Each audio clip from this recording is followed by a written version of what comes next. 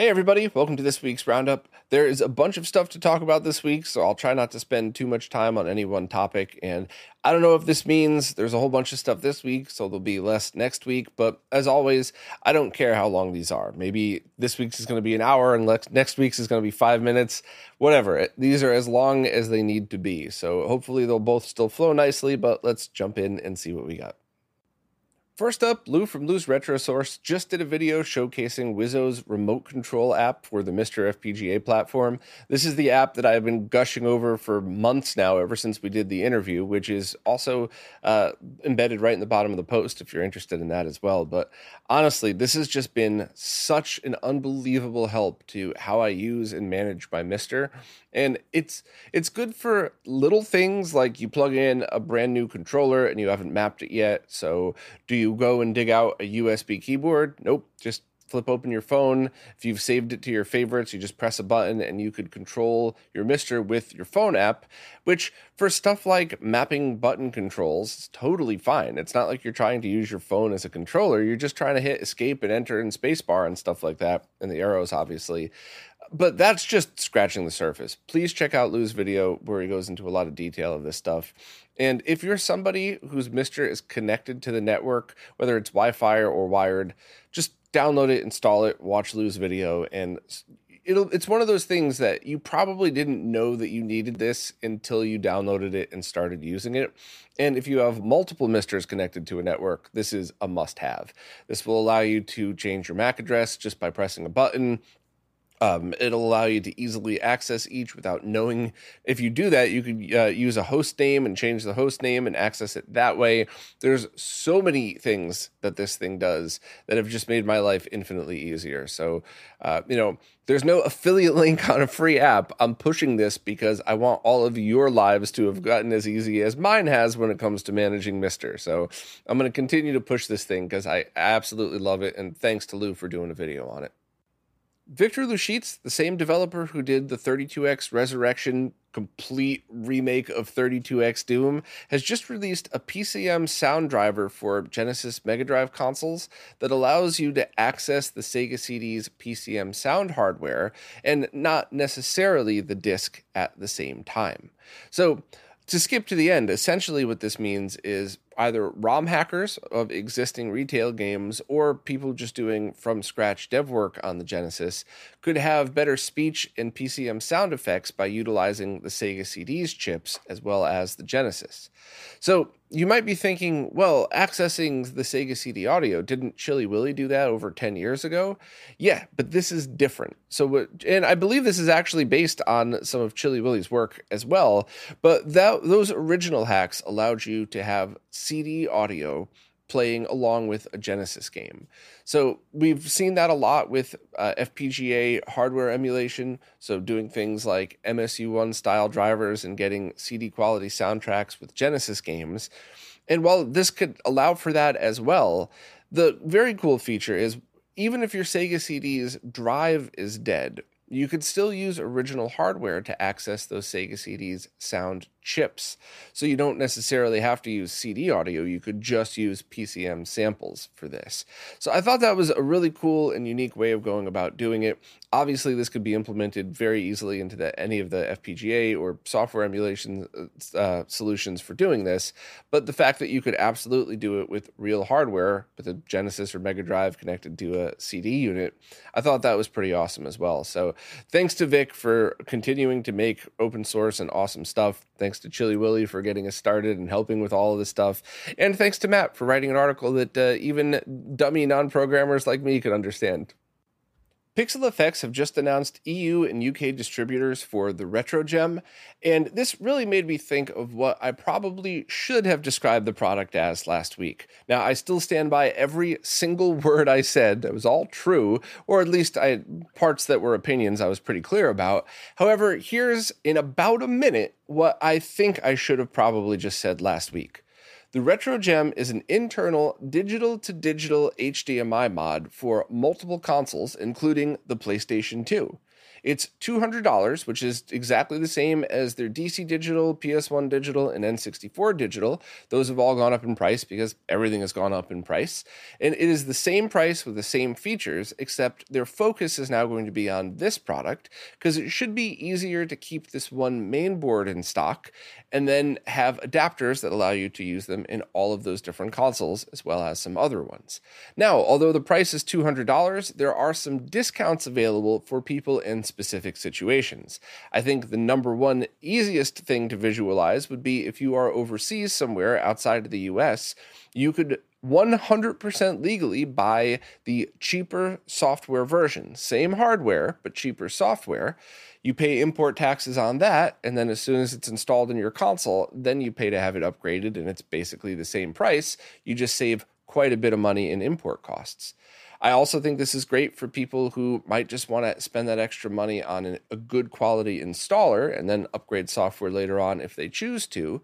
And while most people will probably end up upgrading or just buying the full edition, I think this is also a great incentive for people that were interested in any future scalers that have HDMI inputs, because you could save quite a bit of money by just getting the lower software version and outputting direct original resolutions and letting whatever your future scaler is do all of the work.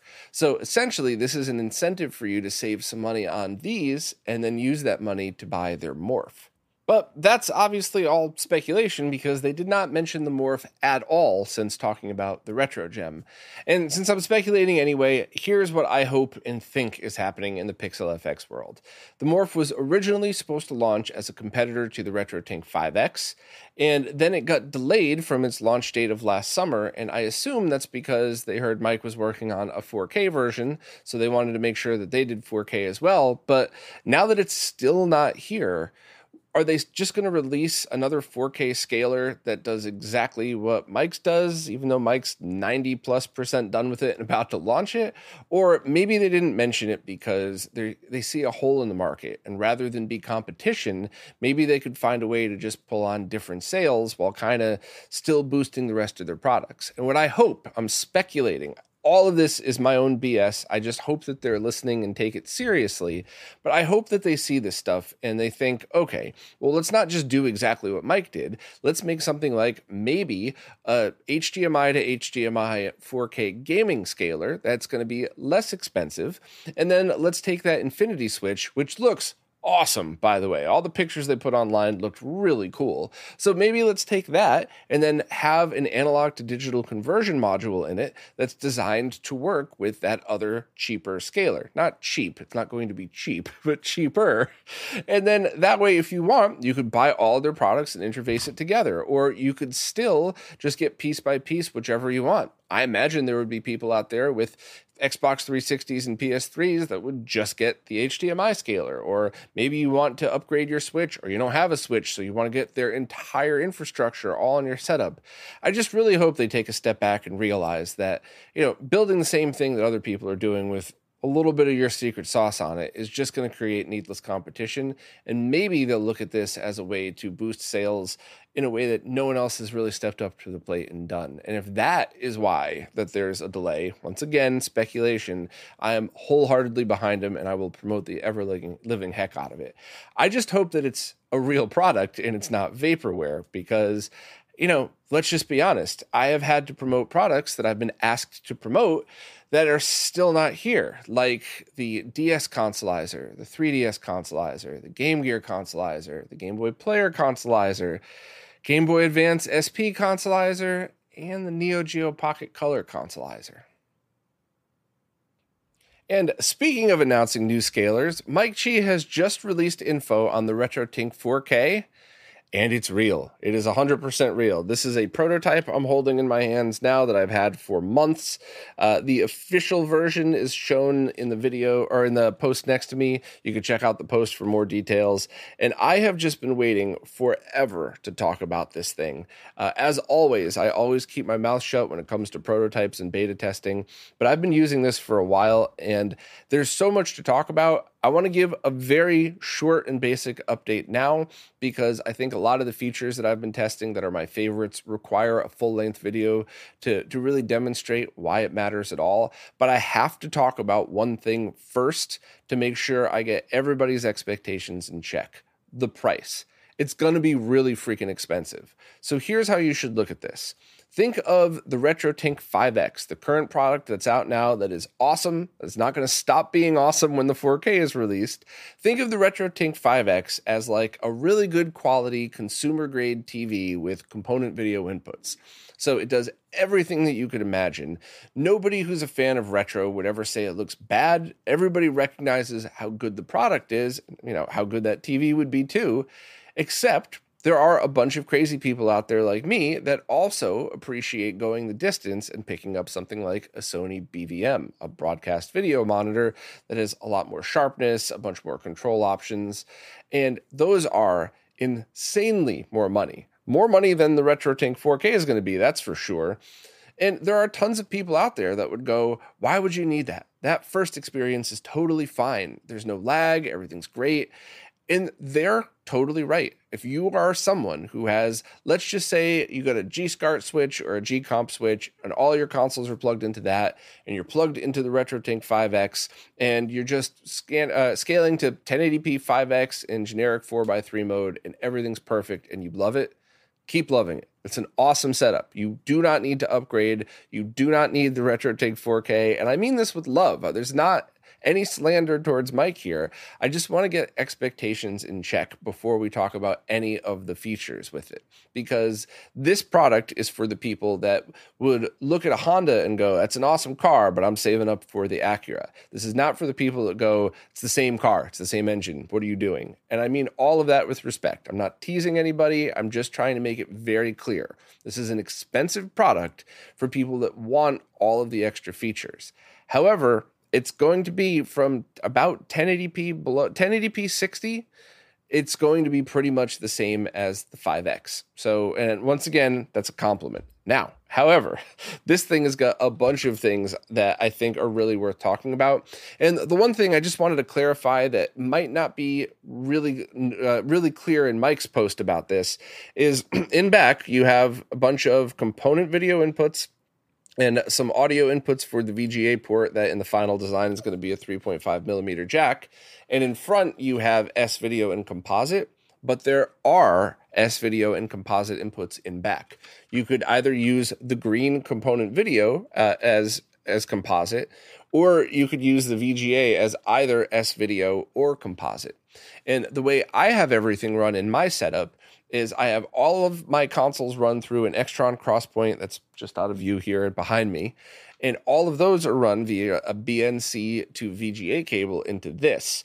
And then I have a second output of the crosspoint, just a single RCA adapter going into the green jack. So everything, RGBS, so basically RGB SCART, but through this connector, S-Video, component video are all run, and VGA technically, all run through this connector, and then composite videos run through the other. So everything I have is plugged into the back of it, and then all I have to do when I power on the Tink 4K is select my input there. I wanted to share that because that's one of those interesting things where I think one of the complaints of the 5X, and definitely a complaint of the OSSC, another product that's still awesome and not getting any less awesome with these releases of the new ones, is that people don't like, a lot of people don't like cables coming out from all sides of these things. So you can absolutely have this put in your setup, have all the cables come out the back, and it'll be nice, neat, and clean. The other thing is there is an HDMI input. And what I personally have been using this for is Blu-ray players with direct video output, source direct. There's a bunch of different names that they call it, but basically it sends the data off of the disc directly to this, and then it lets this do the scaling. Why would you need that? Well, if it's a 1080p Blu-ray and you're going to 4K, you probably don't. Your TV will probably be exactly the same as this. However, what if you put in a DVD that was a TV show? So something shot in 30 or 60 frames per second, interlaced video. Now you could use CRT Simulate with a mask, and now you could have this on your TV and have it look basically like watching a PVM with original 480i content. I thought that was cool, and you have no analog interference. But I've also been using it with Mister's direct video mode. So now you just set Mister to direct video and let this add all of the scaling and scanline filters to it, which was awesome. All true digital scaling of that. And of course, it could be used to scale all of the Pixel FX products and basically anything else out there that's HDMI. You could take those classic consoles like the SNES and Genesis Mini and plug those into it and go from 720 to 4K, or even use the pre-scaling filter to drop it down to 240 and then scale that to 4K, so you could actually have a true look of what it would have been like. Of course, you're still end up playing a laggy, software emulation console, so that's up to you if you want to buy a premium device to do it. But I'm just putting ideas in people's heads. And yes, you can scale Xbox 360 and PS3. The one thing that I will say is that right off the bat, launch firmware, if there are PS3 and 360 games that you feel would benefit from sharp scaling, this thing is absolutely going to improve that for the same reason that it improves retro. Now, your TV scaler probably does a great job soft scaling those. So you're really going to want to mess with the settings and see if, at least at launch day, this could improve it. But Mike's been notorious for releasing free firmware updates that do quite a lot to things. So who knows what this is going to be like a year or two from now. Maybe you could do even more with those consoles. But really, this is basically everything the RetroTink 5X can do, with some slight improvements on the analog side. The 5X is still incredible on that. Can go to 4K. It's going to have a bunch more resolution and refresh rate options. And also the compatibility is a lot, very much increased. And I just want to take one quick second before I stop with this one to thank Brooklyn Arcade, as well as Tech, Cruz, and Beast for helping me out one night. I went down there and hid in the corner of the basement and tested every arcade board they had through the Tink 4K, and including, I believe it was the Taito board, Taito something, but it's notoriously bad with sync. It won't sync with anything, and it synced with this. There was only one or two strange issues, and Mike's looking into those. It could have just been some of the stuff that we were using, but the compatibility is significantly gone up, at least on the arcade board side, which means on the retro PC side, it should be increased as well. So once again, with all of the love and respect to absolutely everybody who's listening to this, including Mike, you don't need the RetroTink 4K. You probably need the RetroTink 5X if you want to have an awesome experience with all those options on your flat panel. But for people that want to spend the extra money on something that'll do a lot on both TV shows, some movie stuff, and video games, of course, because that's its focus, this is going to be huge. And I think there's going to be a lot of more info and a lot of videos out there. And now that Mike's officially announced it, I'm going to be using this basically in every single live stream that I do from now until launch day. And I will show more features. And just remember that it's still currently in beta. So if something goes wrong, don't worry. I'm sure it's going to be fine on launch day. But it's been really solid since. So very excited that Mike officially has announced this. And we should be seeing it by the end of the year. And it's going to be very expensive. But, I'm not going to say it again. You get what you pay for. You don't need it. But if you want it, you're going to feel like it's worth the money.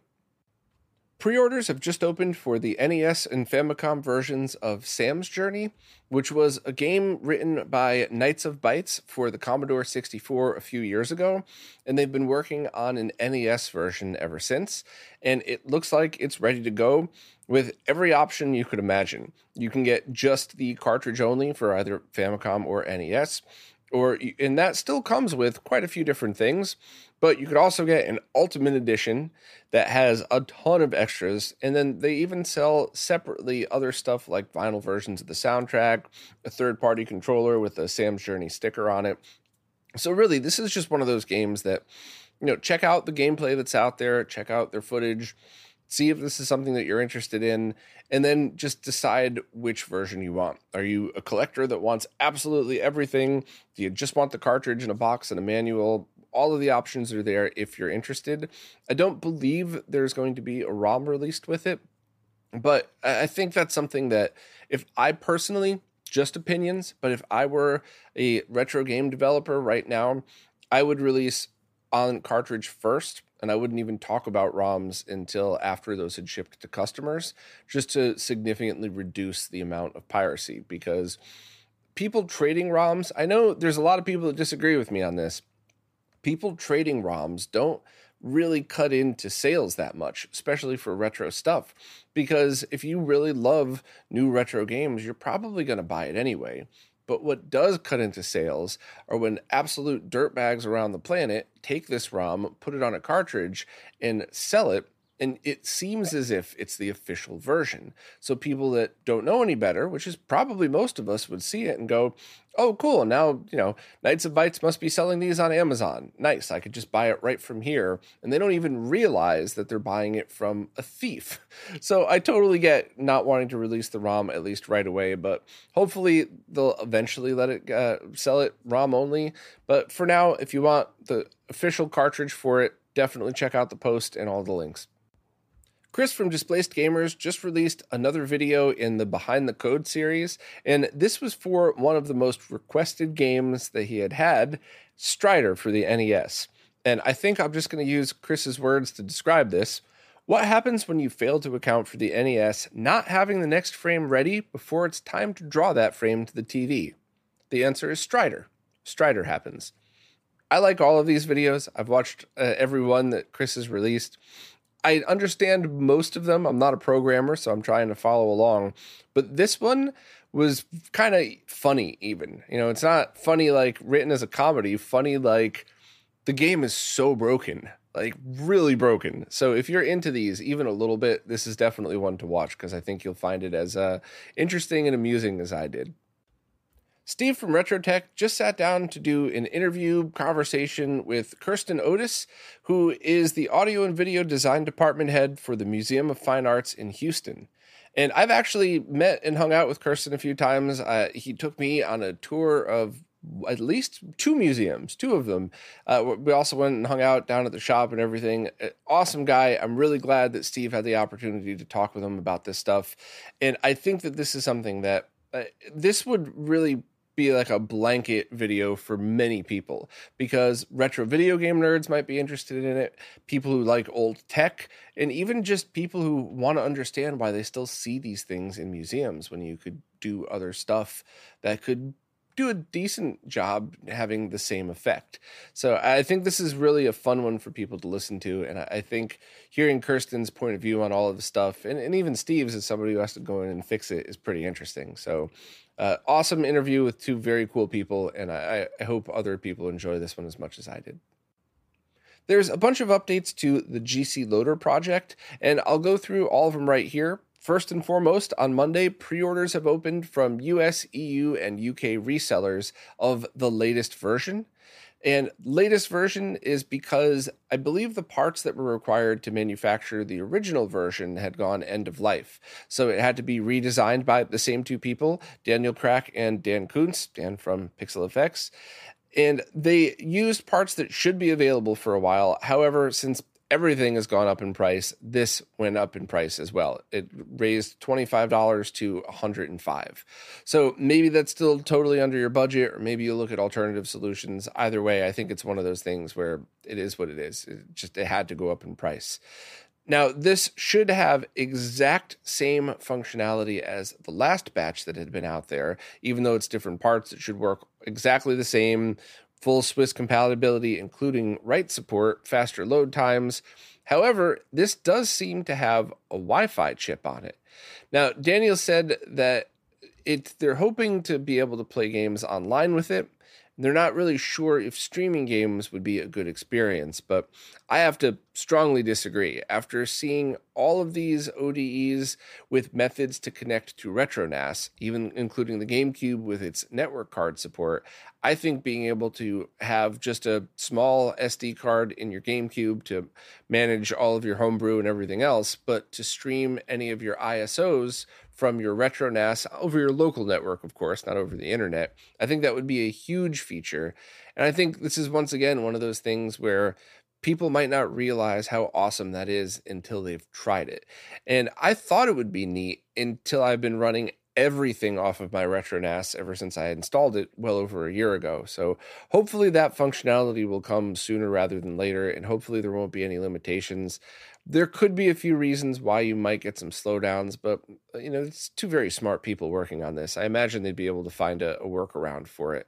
And I do really want to see all ODEs in the future have at least an optional plugin for Wi-Fi or some kind of network access for this exact reason. So as usual, it's the same shape, the same install. So if you want to install it with a 3D printed tray and an SD card extender, just check out all the stuff that Laser Bear sells with it. And hopefully it'll still be in stock or still available to pre-order by the time you hear this.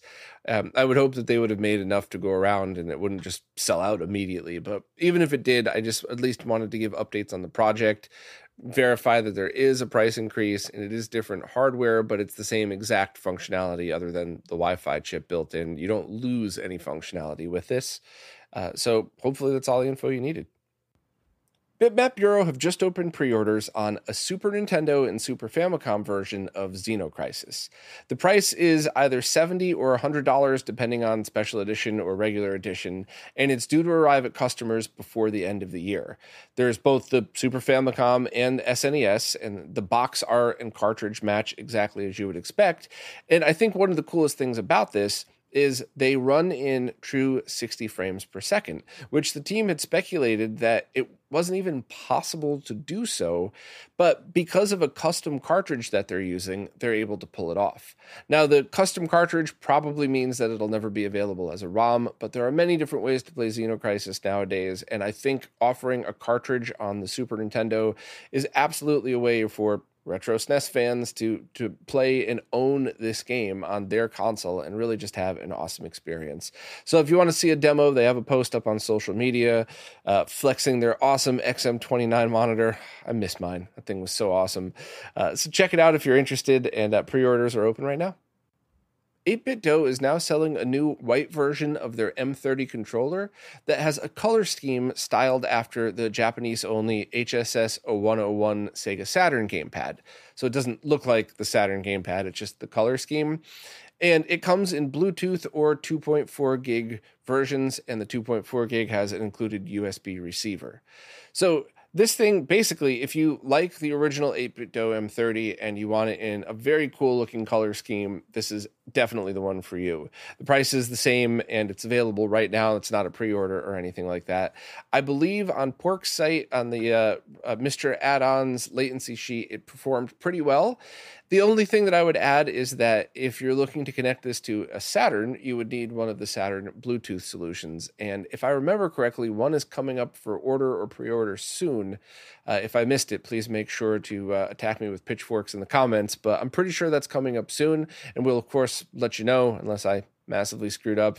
And that way, if you wanted to, you could just pair this with a real Saturn with Bluetooth, or you could just use it with anything at all in using the USB dongle the 2.4 version would come with. Now it's time for this week's Mr. Updates, care of Lou from Lou's Retro Source. As usual, I'm going to skim through these, but if you hear anything that piques your interest, please go and watch Lou's video where he shows visual examples and has much more details of this stuff. First up, developer Reiki has fully extracted schematics for the Konami SCC chip, and this was used in the MSX, but this also could be used for a City Bomber or Haunted Castle core. So that's pretty cool that has progress on it. Also, Psy2002 on GitHub is working on porting Mr. cores to the Mega 65, which is a complete 8-bit computer running at around 40 times faster than a Commodore 64 while still remaining pretty compatible. Hans Bayer, who's working on the Mystex project, says that this work will be very useful for the Mystex, which is also porting a lot of the stuff from Mr. over. So I don't want to repeat myself. Go back and listen to the interview with Hans if you want to hear more about Mystex, but I just think that's going to be the most exciting thing starting probably a year from now in the Mr. world, because it basically would allow the same stuff on multiple hardware. So very cool that people are putting the work in to do so. And it seems to be done in a way that's very respectful, not like, screw Mr., I'm making my own hardware. Like, it all seems like it's part of the same ball of fun, I guess. Also, Ultimate Mister is now selling the Gamer Pro Advanced Adapter, which is a USB device that can plug those HDMI controller connectors into it to allow for a low latency USB controller adapter. You know, opinions are like assholes. We all have them and they all stink. And I hate these HDMI adapters. I always have. I thought they were dumb on the Bliss box. I wish they never existed. They're the most confusing thing for noobs. It's so weird, and some people love them. So, I am okay being wrong with that. I did absolutely love Ultimate Mister's other all-in-one snack adapter, and I wish they would do a version of that also has maybe a switch to go between snack and regular USB, because that's a small box with a bunch of different controller ports in it.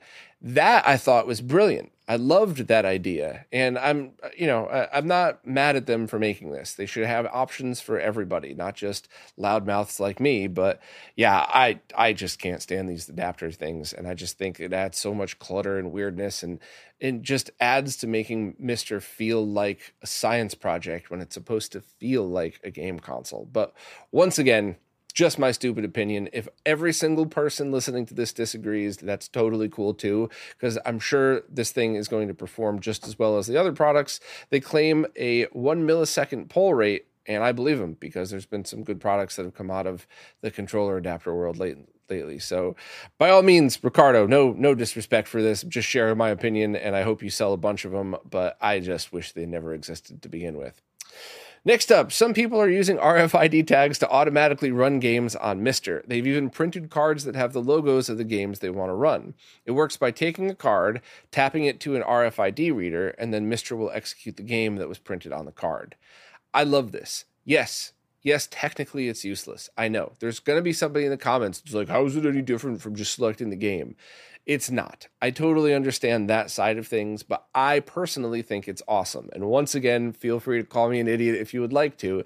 I just think it would be so neat, because what if, just putting this out here, what if you have a complete in-box collection? Or what if you just have a bunch of cartridges and you open up your cartridge and you just put some blue painter's tape on the inside to tape your RFID sticker to it, which is completely removable, not a permanent mod. The painter's tape won't even leave a goop on it.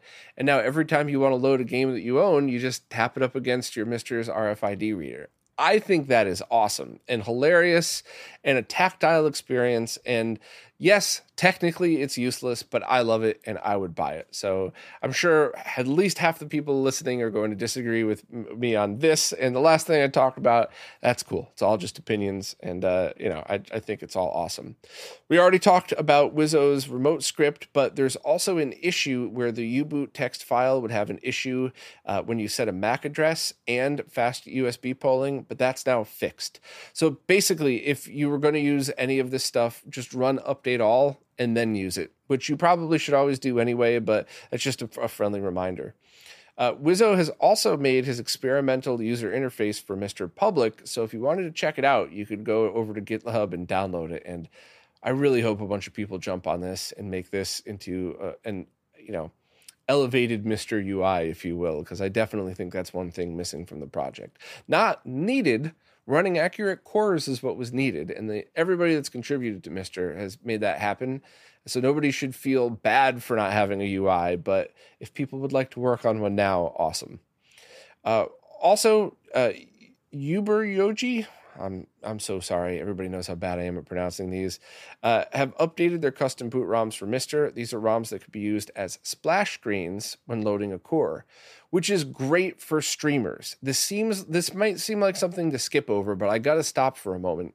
Anybody who streams using Mister has probably had compression issues or possibly even dropouts on all of the UI. So that fuzzy screen in the beginning, you have to make sure to disable that and change it. I love Ronnie Snice's backgrounds for those. You might want to just enable those and update all and use those. But also, every time you're loading a core, you boot up the core and there's just the menu there. It's really cool to be able to have these backgrounds because it's less of a chance of the screen going all black for long periods of time, and then the compression ramps up, and then when the signal comes back on, it causes very weird things in streams.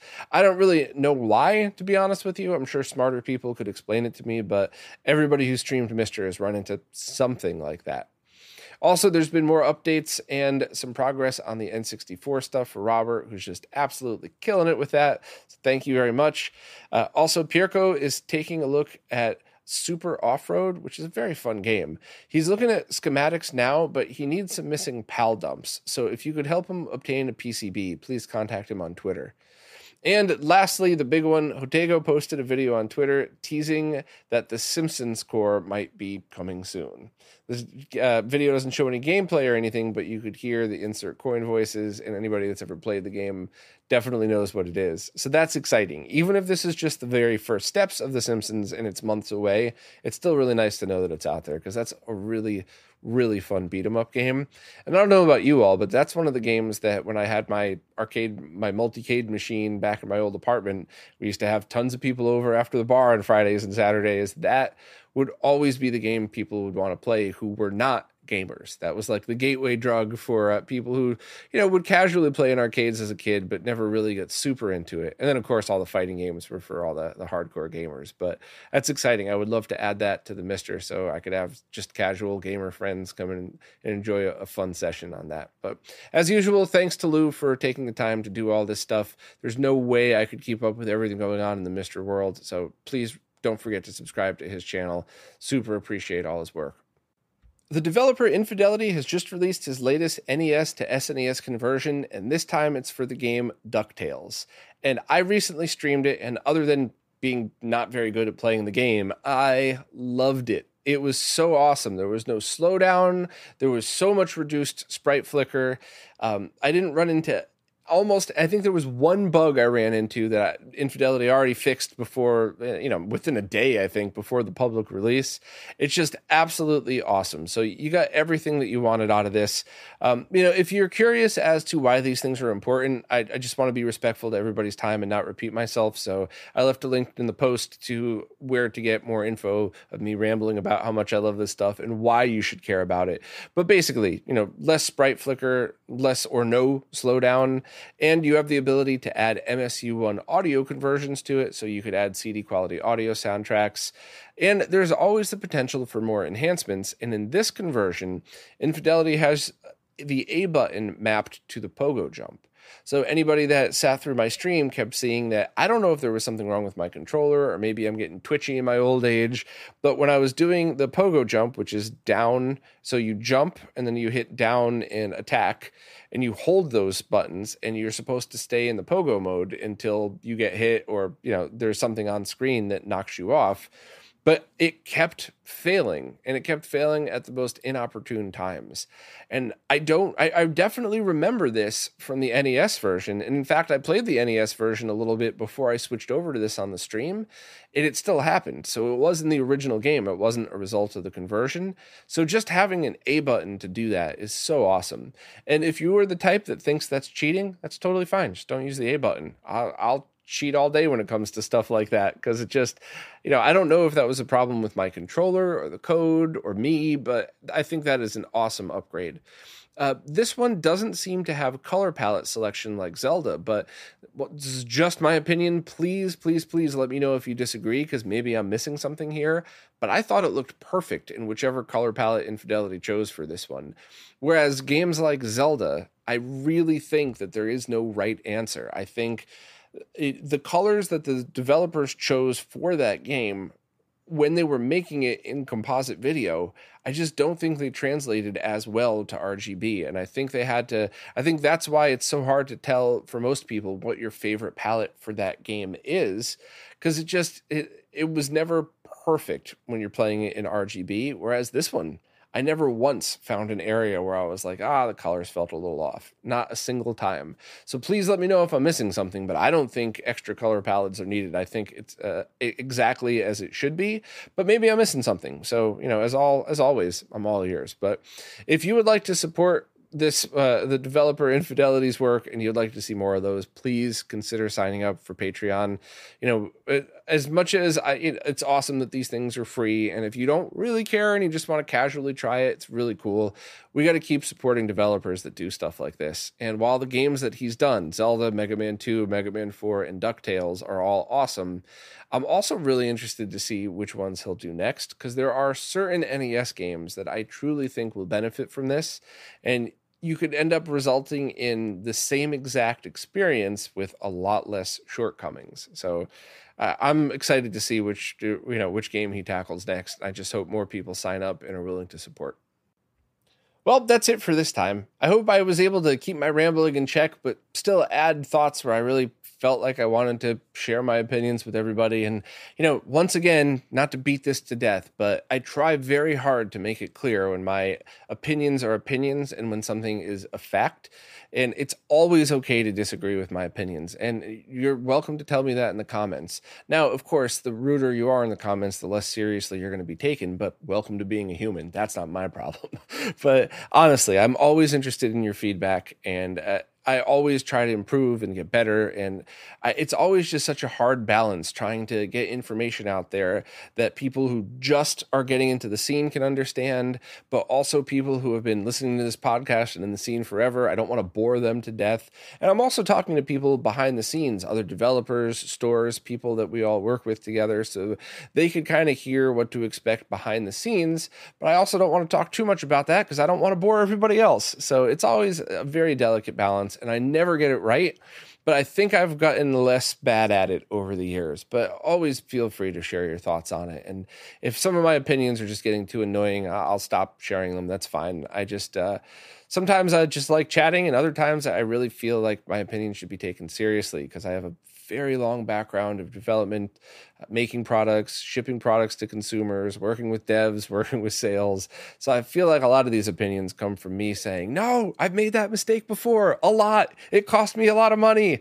Listen to what I'm saying. So, I'm trying my best to help, but you can't win them all. So thank you very much to everybody who sits through all of this stuff, who voices your opinions, even if they're completely different than mine. Thanks to everybody who plays nicely in the comments, and especially thank you to everybody who supports, because it is you who is keeping all of this stuff going. And I just so grateful and happy to still be doing this after so many episodes and years. So thank you all so much, and I'll see you next week.